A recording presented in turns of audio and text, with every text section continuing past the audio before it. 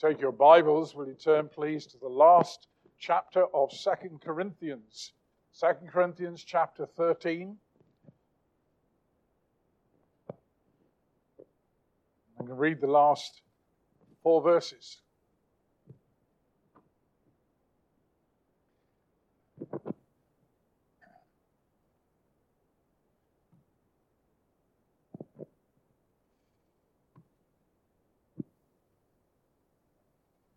Finally, brethren, farewell. Become complete, be of good comfort, be of one mind, live in peace, and the God of love and peace will be with you. Greet one another with a holy kiss. All the saints greet you. The grace of the Lord Jesus Christ and the love of God and the communion or the fellowship of the Holy Spirit be with you all. Amen.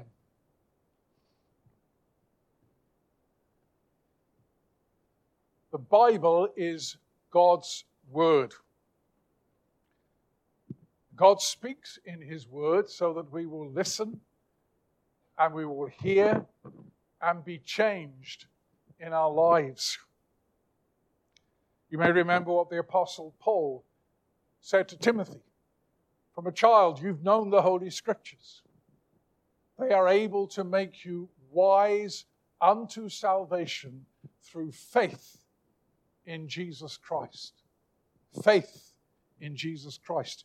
John, at the end of his gospel, tells us why he had recorded all these things, these signs and wonders and sayings of Christ, his death and his resurrection from the dead. He said, these things are written so that you may believe that Jesus is the Christ, the Son of God, and that believing you may have life in His name.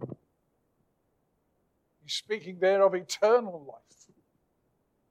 Faith in Jesus Christ. Eternal life through Jesus Christ. The Apostle Paul, as a man who has been converted to Jesus Christ, he speaks here at the end of this letter, 2 Corinthians in chapter 13 and verse 14. We have Paul's blessing, Paul's benediction, what Paul desired above all else for this church, which had given him a lot of problems in Corinth. Nevertheless, he says, the grace of the Lord Jesus Christ be with you, and the love of God and the communion of the Holy Spirit be with you all. Amen. You are familiar with those words. Nearly everybody in this congregation will have been here on an occasion where we've said the grace together.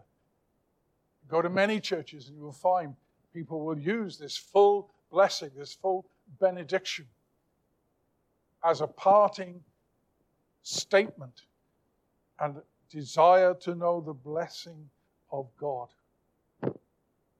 I want to briefly examine these words with you this evening. I can't do justice to them because they speak of the fullness of the riches of God's grace to us in Jesus Christ. They speak of the triune God who has blessed us so richly. It's a very fitting conclusion. And it's amazing when you think of the troubles that Paul faced when he dealt with the church in Corinth. Whatever those troubles were, this is his desire for them. Whatever troubles they've had, they are the saints of God. And he desires this blessing to rest upon them.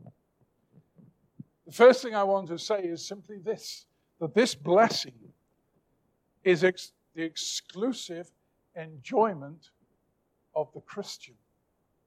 It's the exclusive enjoyment of the Christian. It's a blessing which is pronounced on those who, like the Apostle Paul, are already Christians. A Christian is someone who has come to understand the real nature of their sin, their guilt as they stand before a holy God, their corruption that is in them by nature, and the wrath that rests upon them if they do not turn to Jesus Christ. A Christian is someone who's seen through the vanity of this world, seen through the emptiness and the helplessness of ourselves as creatures, and has finally come to grasp the fullness of the blessings of salvation which are bestowed upon us in the Lord Jesus Christ.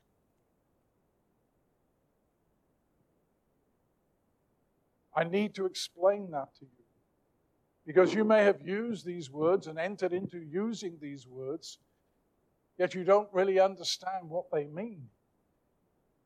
And if you're not a Christian, these words cannot have very much meaning for you.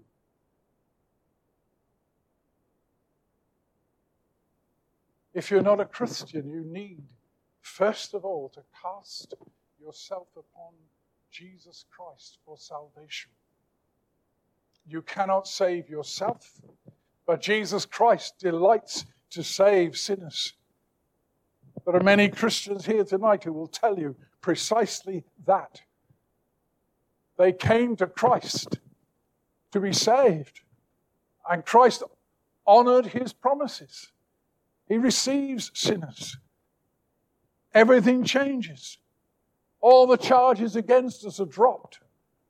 We're no longer regarded as guilty and under condemnation. Why? Because Jesus Christ has died in the place of sinners like us. When you become a Christian, you begin to enjoy, you experience, and you enjoy the grace of the Lord Jesus Christ, the love of God, and the communion or fellowship of the Holy Spirit. You come to know God as Father, as Son, and as Holy Spirit. If you ask me, well, why do we believe in the Trinity? It's because we know God the Father. We know God the Son. We know God the Holy Spirit. It's through our own experience. We can't fathom the depths. We can't understand the fullness of all of that. But we know. Jesus said we would know. He spoke of the Father. He spoke of the Helper. That's why I read those passages earlier on.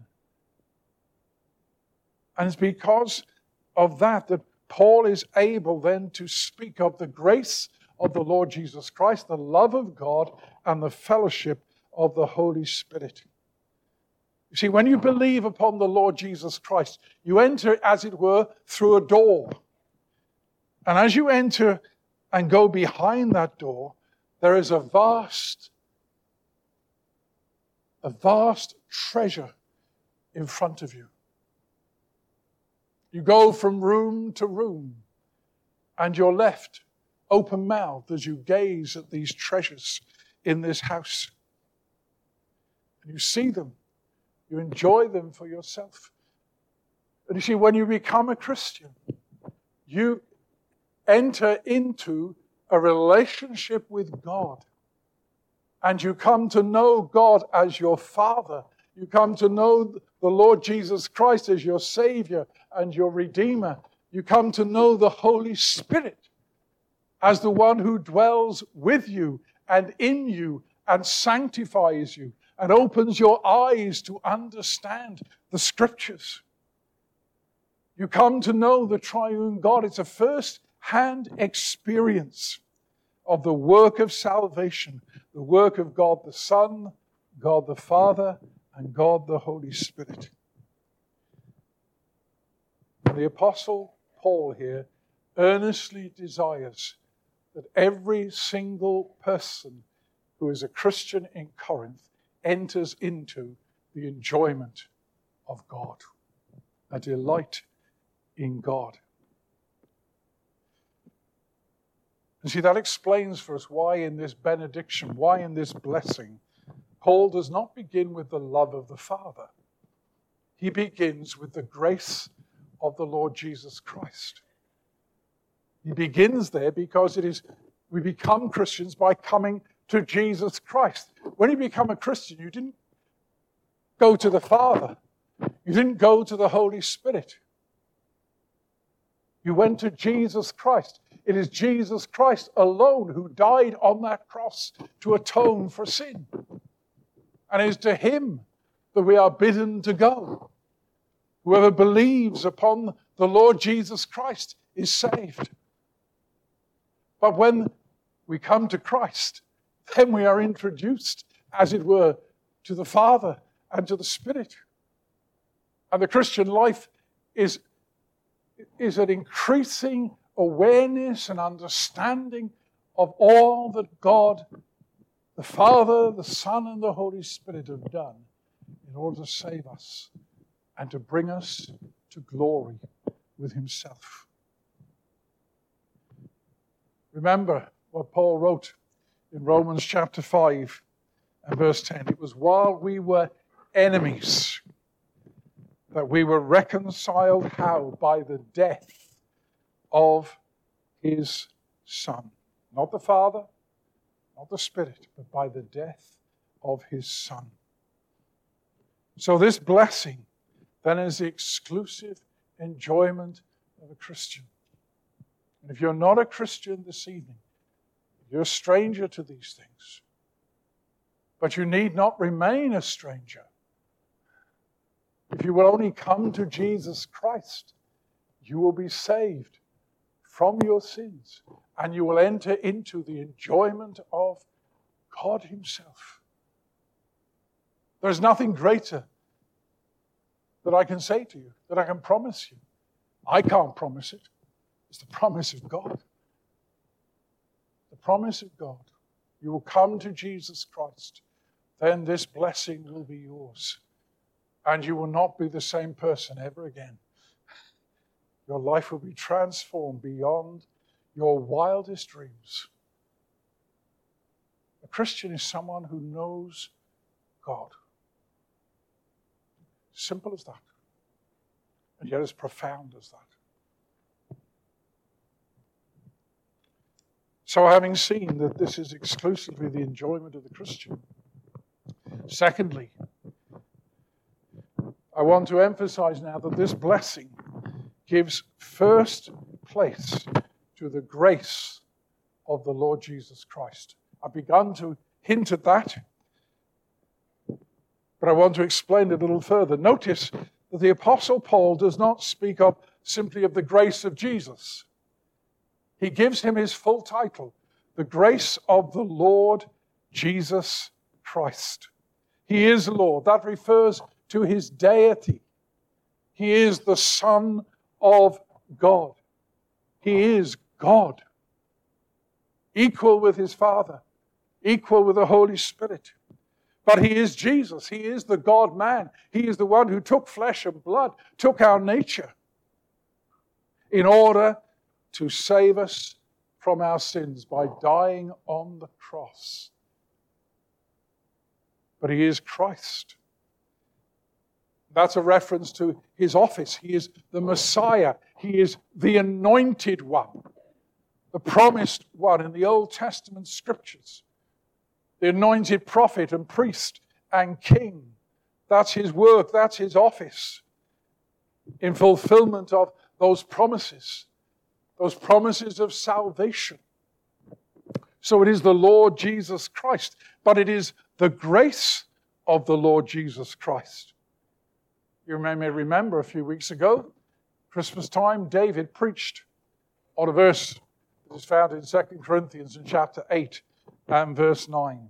For you know the grace of our Lord Jesus Christ, that though he was rich, yet for your sakes he became poor, so that you, through his poverty, might become rich. If you know God through Jesus Christ, you are rich. You may not have 2 pennies to rub together, or even 2 pounds, perhaps to be more appropriate today, to rub together, but you are rich in Christ. You may be made rich by his poverty, It's the riches. How often does the Scripture speak of the riches of the grace of Jesus Christ?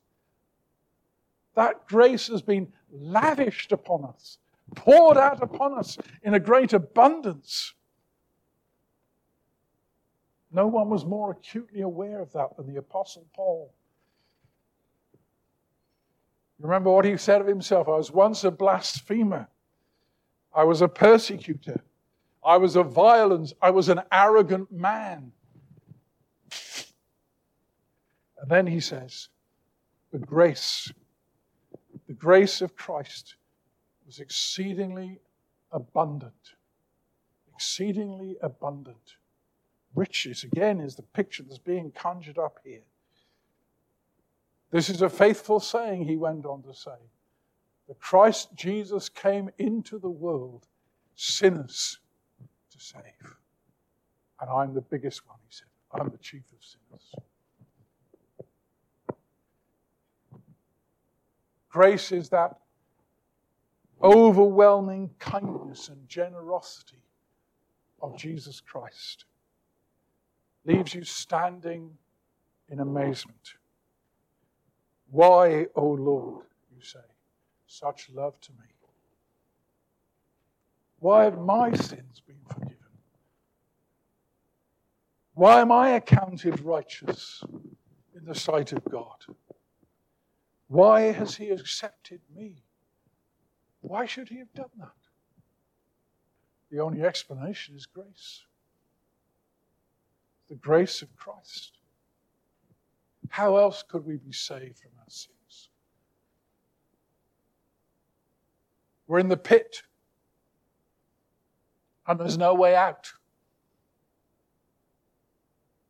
unless someone reaches down and takes us out, and that is Christ. Our guilt, the guilt of our sin was like a mountain, higher than Everest. We couldn't wash our hearts and our hands of our guilt. Our hearts were a mass of iniquity, transgression. We couldn't wash ourselves clean and deliver ourselves. It's Christ's grace. And no one was more aware of that than our Lord Jesus Christ. You remember his opening words in that prayer in John chapter 17. Father, he said, the hour has come. Glorify your Son, that your Son may also glorify you, as you have given him authority over all flesh, that he should give eternal life to as many as you have given him. And this is eternal life. Here's his definition of eternal life. That they may know you, the only true God, and Jesus Christ, whom you have sent.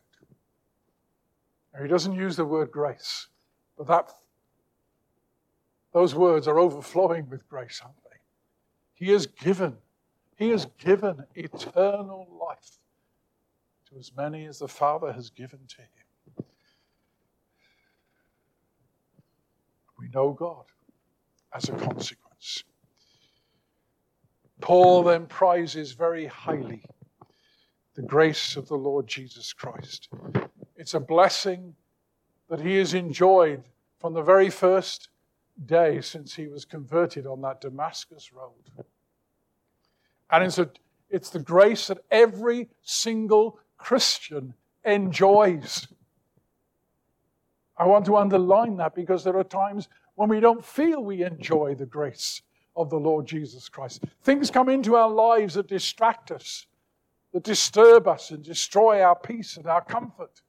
And we forget, don't we? So easily we forget the grace of the Lord Jesus Christ. This is a blessing that is pronounced upon every single Christian in Corinth. And it is a blessing, therefore, that is pronounced upon every single Christian, however weak you may feel you are, however vulnerable you feel you are, however unworthy you feel you are. And there are times when Satan will come to you and he will dig up your past and remind you what a wretched sinner you are, and will say, how can Jesus Christ forgive you for your sins? What's your answer going to be? Grace. The grace of the Lord Jesus Christ. He's washed me clean. He's forgiven me. He has died for me. And you can send Satan away. Say, flee from me because of the grace of Jesus Christ. But this benediction does not end with the grace of Christ.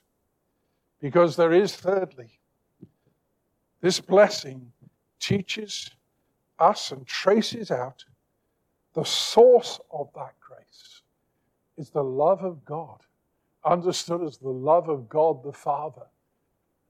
It's the love of God. The Apostle John, again, not in his gospel and in one of his letters.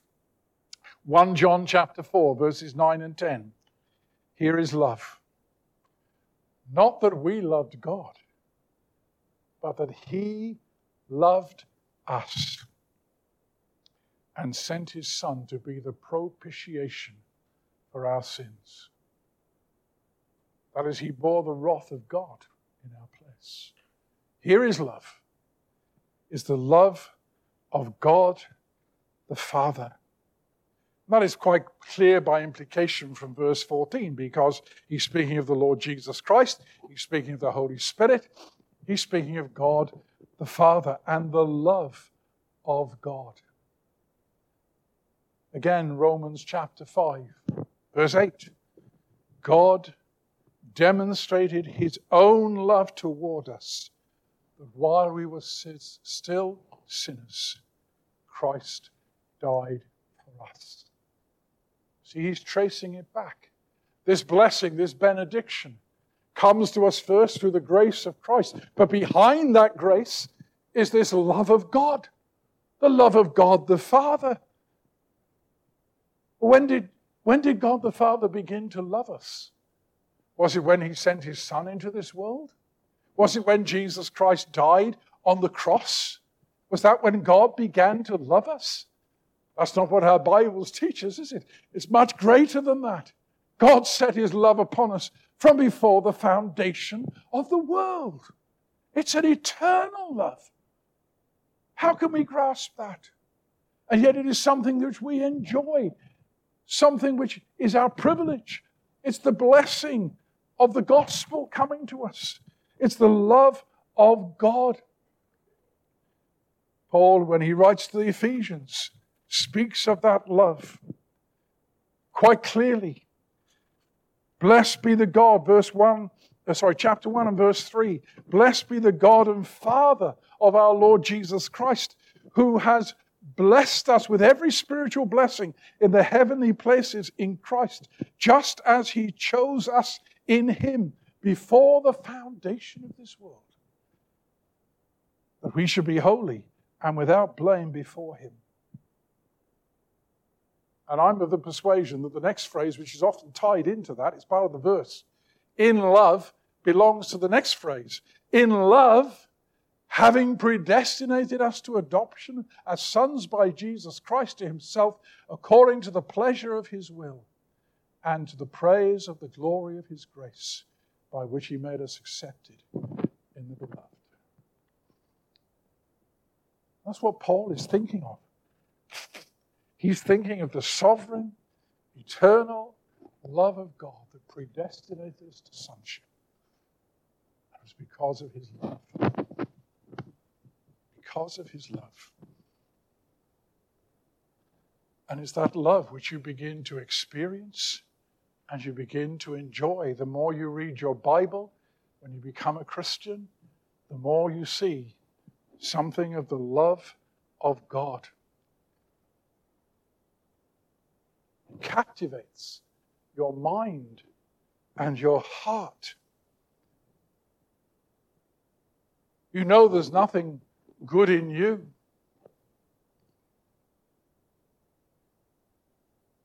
Nothing good to be said of you. God set his love upon you before you were born, before this world was created. He chose you in Christ because of his great love. As you begin to grasp that, it thrills your heart. Your heart is ravished, fills you with assurance, fills you with comfort, fills you with joy. The fact, God loves me. What can we say to that? Christian, don't depend on how you feel. Depend upon what God says. God says, I have loved you, and I do love you. I am your Father. You are my child. You are my son.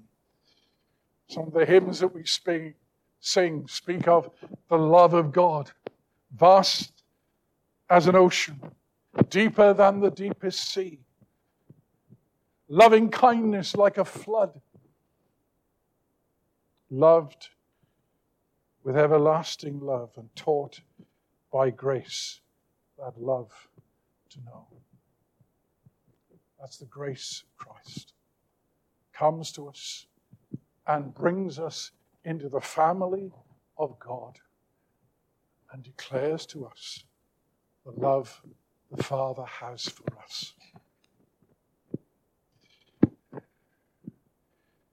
Paul is pronouncing the blessing of the love of God, the reality of the love of God on the church in Corinth. A love that is permanent, a love that will never be removed, even in your darkest moments.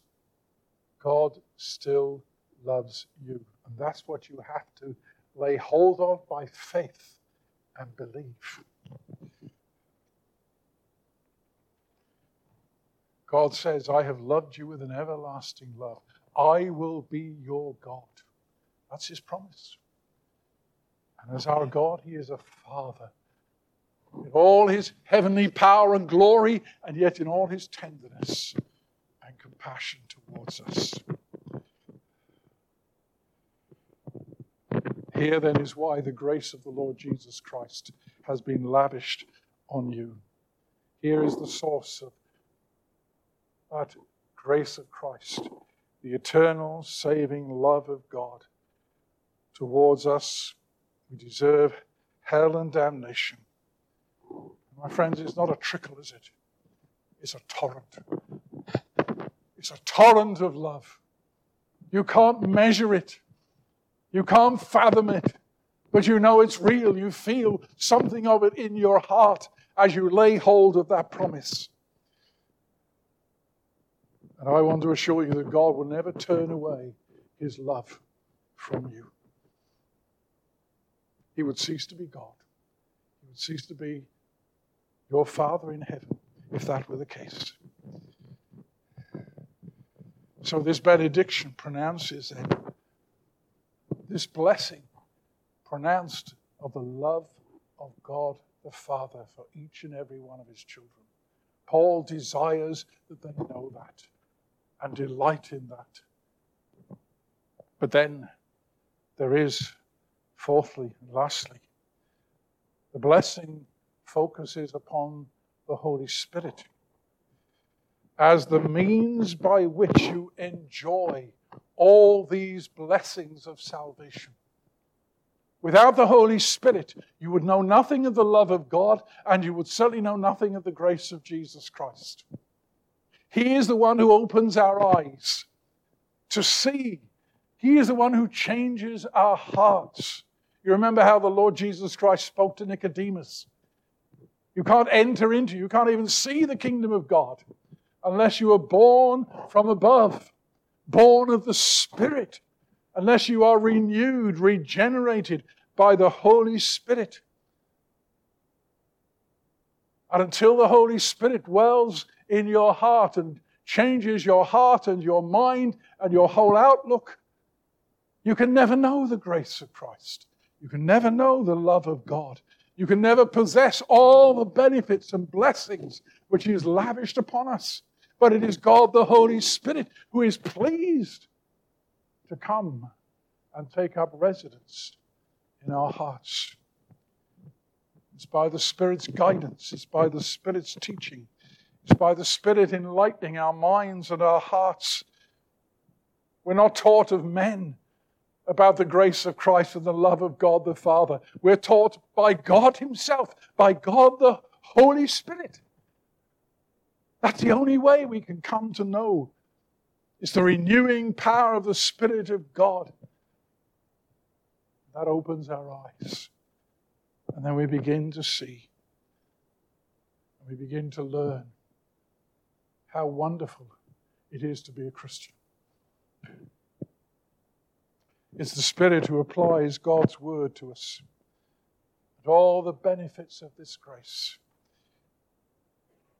This love of God the Father, this grace of Jesus Christ. But you see, the Holy Spirit doesn't just instruct us only. When we are indwelt by the Holy Spirit, He comes and He enthralls us. He enthralls us. He excites us. Excites us by the love of God and by the grace of Jesus Christ. And it's an ongoing thing. It's a constant thing. It's something which we enjoy and experience the longer we live as Christians in this world. You see, what Paul is saying here is that this is the common possession of every single Christian. Now, you may not have been a Christian very long, but you know God. You may have been a Christian 50, 60 years, and you know God a great deal better than when you knew Him first. But it's the same God, and all it is an opening up and a greater understanding of the grace of Christ and the love of God the Father. But the new birth, regeneration, is only the beginning. Only the beginning of the Spirit's work in us. And when Paul speaks of the fellowship of the Holy Spirit, he is thinking more than just regeneration. The Spirit is the author of the new creature, the new creation in Christ Jesus. He comes, as it were, and brings the great future, the blessing of the future, into the present, so that we begin to enjoy heaven here on earth. That's the work of the Spirit.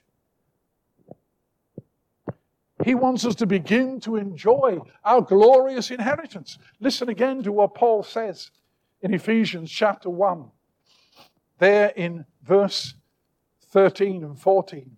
In Him you also trusted, that's Christ, after you heard the word of truth, the gospel of your salvation, in whom also having believed, you were sealed with the Holy Spirit of promise. Jesus promised the Holy Spirit. He says, you've been sealed. You've been marked out. And what is the work of the Spirit?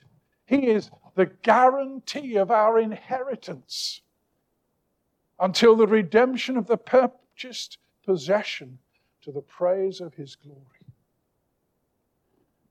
The Holy Spirit, He is the guarantee of our inheritance. And He lets you know. He lets you in on that inheritance. So that you know who you are and you know your destiny. You know your calling. But the Holy Spirit has been given to you. And when Paul prays for this blessing, that you may know the fellowship of the Holy Spirit, he is thinking in these terms. Again, in Romans and chapter 8 and verse 23. Not only that, he says, we also have the first fruits of the Spirit. Even we ourselves, groan within ourselves, eagerly waiting for our adoption, the redemption of our bodies. We are adopted into the family of God. We are the sons of God. We cry, Abba, Father. That's the cry of a Christian. Paul speaks of the fullness of our adoption. He's looking for the resurrection of the body. You have a hope of heaven. You have the hope of glory. You have the hope of the resurrection of your body. Where did that come from? Is that some kind of feeling you have? Some kind of wishful thinking? No, it's the promise. You've been given the Holy Spirit. And to enjoy that hope of glory, that hope of resurrection glory. It's that same Spirit who helps us in our weaknesses, who intercedes for us. Paul goes on, I haven't time to comment on that. But we have our doubts and our fears, don't we, about the future. But we enjoy the fellowship of the Holy Spirit. The Holy Spirit dwells with us and in us as individuals, as the Church of Christ, and testifies who we are, to whom we belong, speaks to us of the love of God and the final conclusion of our salvation, the redemption of our body. Beyond death, that hope of glory. Takes your breath away. But can you see what Paul is emphasizing here in this benediction, in this blessing? He's speaking of the greatness of the triune God. He's speaking of the goodness of the triune God.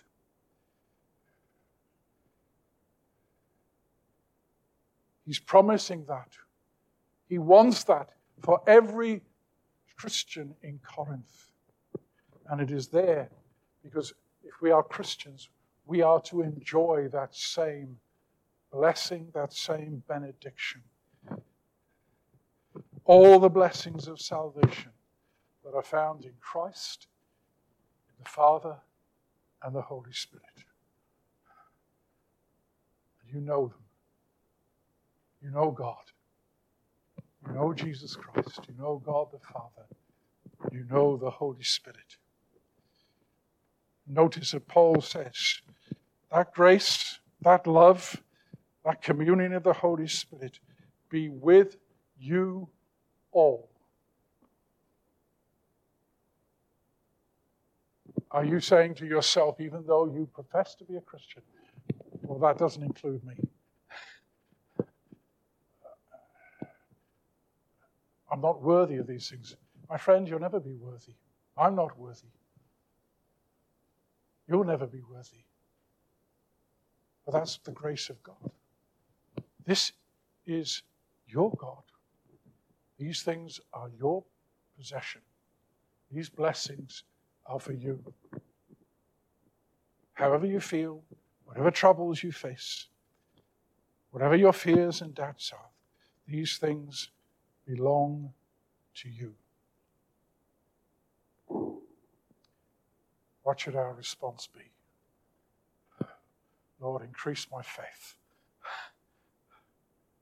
Increase my faith. Teach me to love you more. Fill my heart with joy and peace in believing these things concerning my God.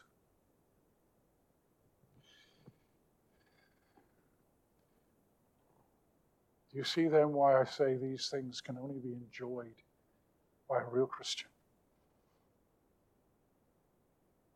I say again, these things can be yours the moment you come to believe upon Jesus Christ and cast yourself as that lost and helpless, guilty sinner upon the only Savior of sinners. Will you not then consider Christ? To me, to every Christian, he is precious. The blood of Christ is precious. Why? Because that secures my forgiveness, my salvation. What can make you happier than the grace of Christ, the love of God, and the fellowship of the Holy Spirit? Jesus said the world doesn't understand. I was once there. So were you. I didn't understand. When I first became a Christian, there were lots of things I understand now that I never understood then. But my life, my Christian life, has been an increasing understanding of God. And I know God. I know God. I can call Jesus Christ my Savior. I can call God my Father. I can call God the Holy Spirit my Comforter, my Helper, my Teacher. And I'm happy. I'm happy because of that. I have joy, sometimes joy unspeakable, full of glory. Paul is praying. What he desires is that these Corinthians will know daily, enjoy the presence and reality of that grace, that love, and that fellowship. You have been eternally blessed by the triune God. And the way to grow is to get to know him better, and to know that grace, and to know that love, and to know that fellowship. And you'll never get to the bottom of it. You'll never fathom it. There's an abundance, an infinite abundance. It's not some passing impression. It's founded in the Word of God. It's founded upon the promises. It transforms your whole being. It's an abiding reality. And if you begin to understand these things, there's a very real sense in which you are dwelling in the suburbs of heaven. Do you understand what I mean by that phrase? You're on a pilgrimage. You're heading towards the heavenly city, the New Jerusalem. And now, because of the work of the Holy Spirit in your heart, and because you know the love of God, and because you know the grace of Jesus Christ, you are dwelling in the suburbs of heaven. As you walk, that's your destination. And then you will know this grace and this love and this fellowship in a way that will blow your mind, be beyond our comprehension. Heaven will be taken up with knowing this God. God is there in that new city, that new Jerusalem. But he is with us now. He has blessed us now. These things are experienced and enjoyed now. I urge you, brother, sister in Christ, commune with Jesus Christ, your Savior. Commune with God, your Father, in his love. Commune with the Holy Spirit as the one who is the guarantee of your inheritance. You enjoy fellowship with each person of the Trinity. When you were baptized what? Into the name of the Father, the Son, and the Holy Spirit.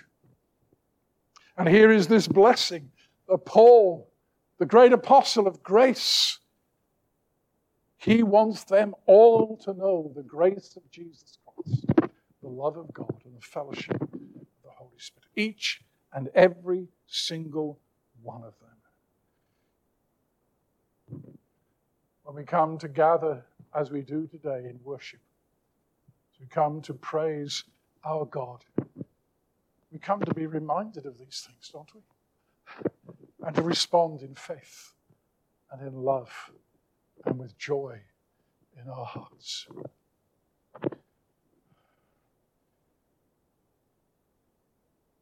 I'd like to say a great deal more, but I can't plumb the depths.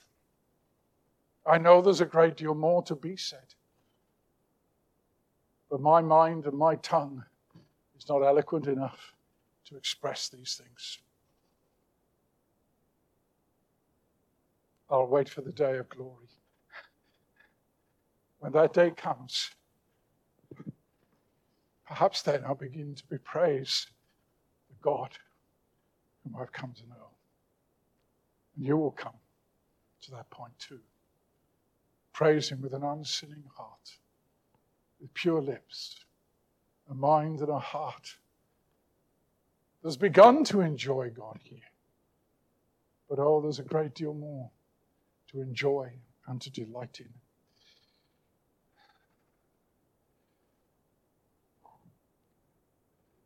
The grace of our Lord Jesus Christ, the love of God, the fellowship of the Holy Spirit.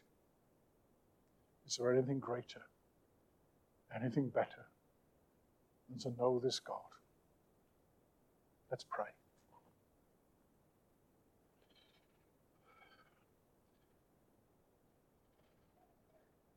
Lord, we thank you that you open up your word to us.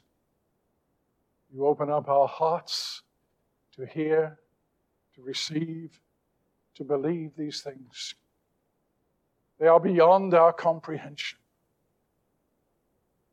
and yet they are real. We thank you that you have taught us, not taught of men, but you have taught us as our God to know you, to trust in you, to enjoy eternal life. So, Lord, seal these words to our hearts.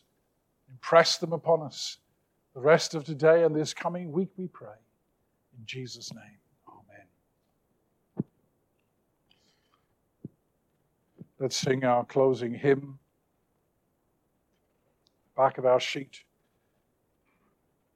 How vast the benefits divine, which we in Christ possess.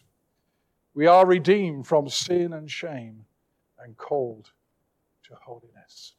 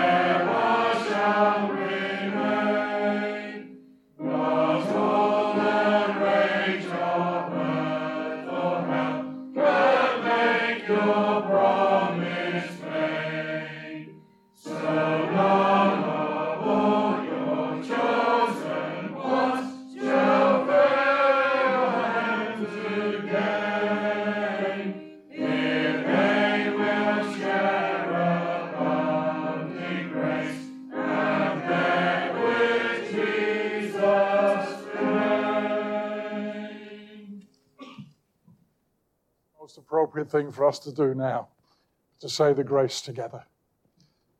The grace of Jesus Christ and the love of God and the communion of the Holy Spirit be with you all. Amen. Amen.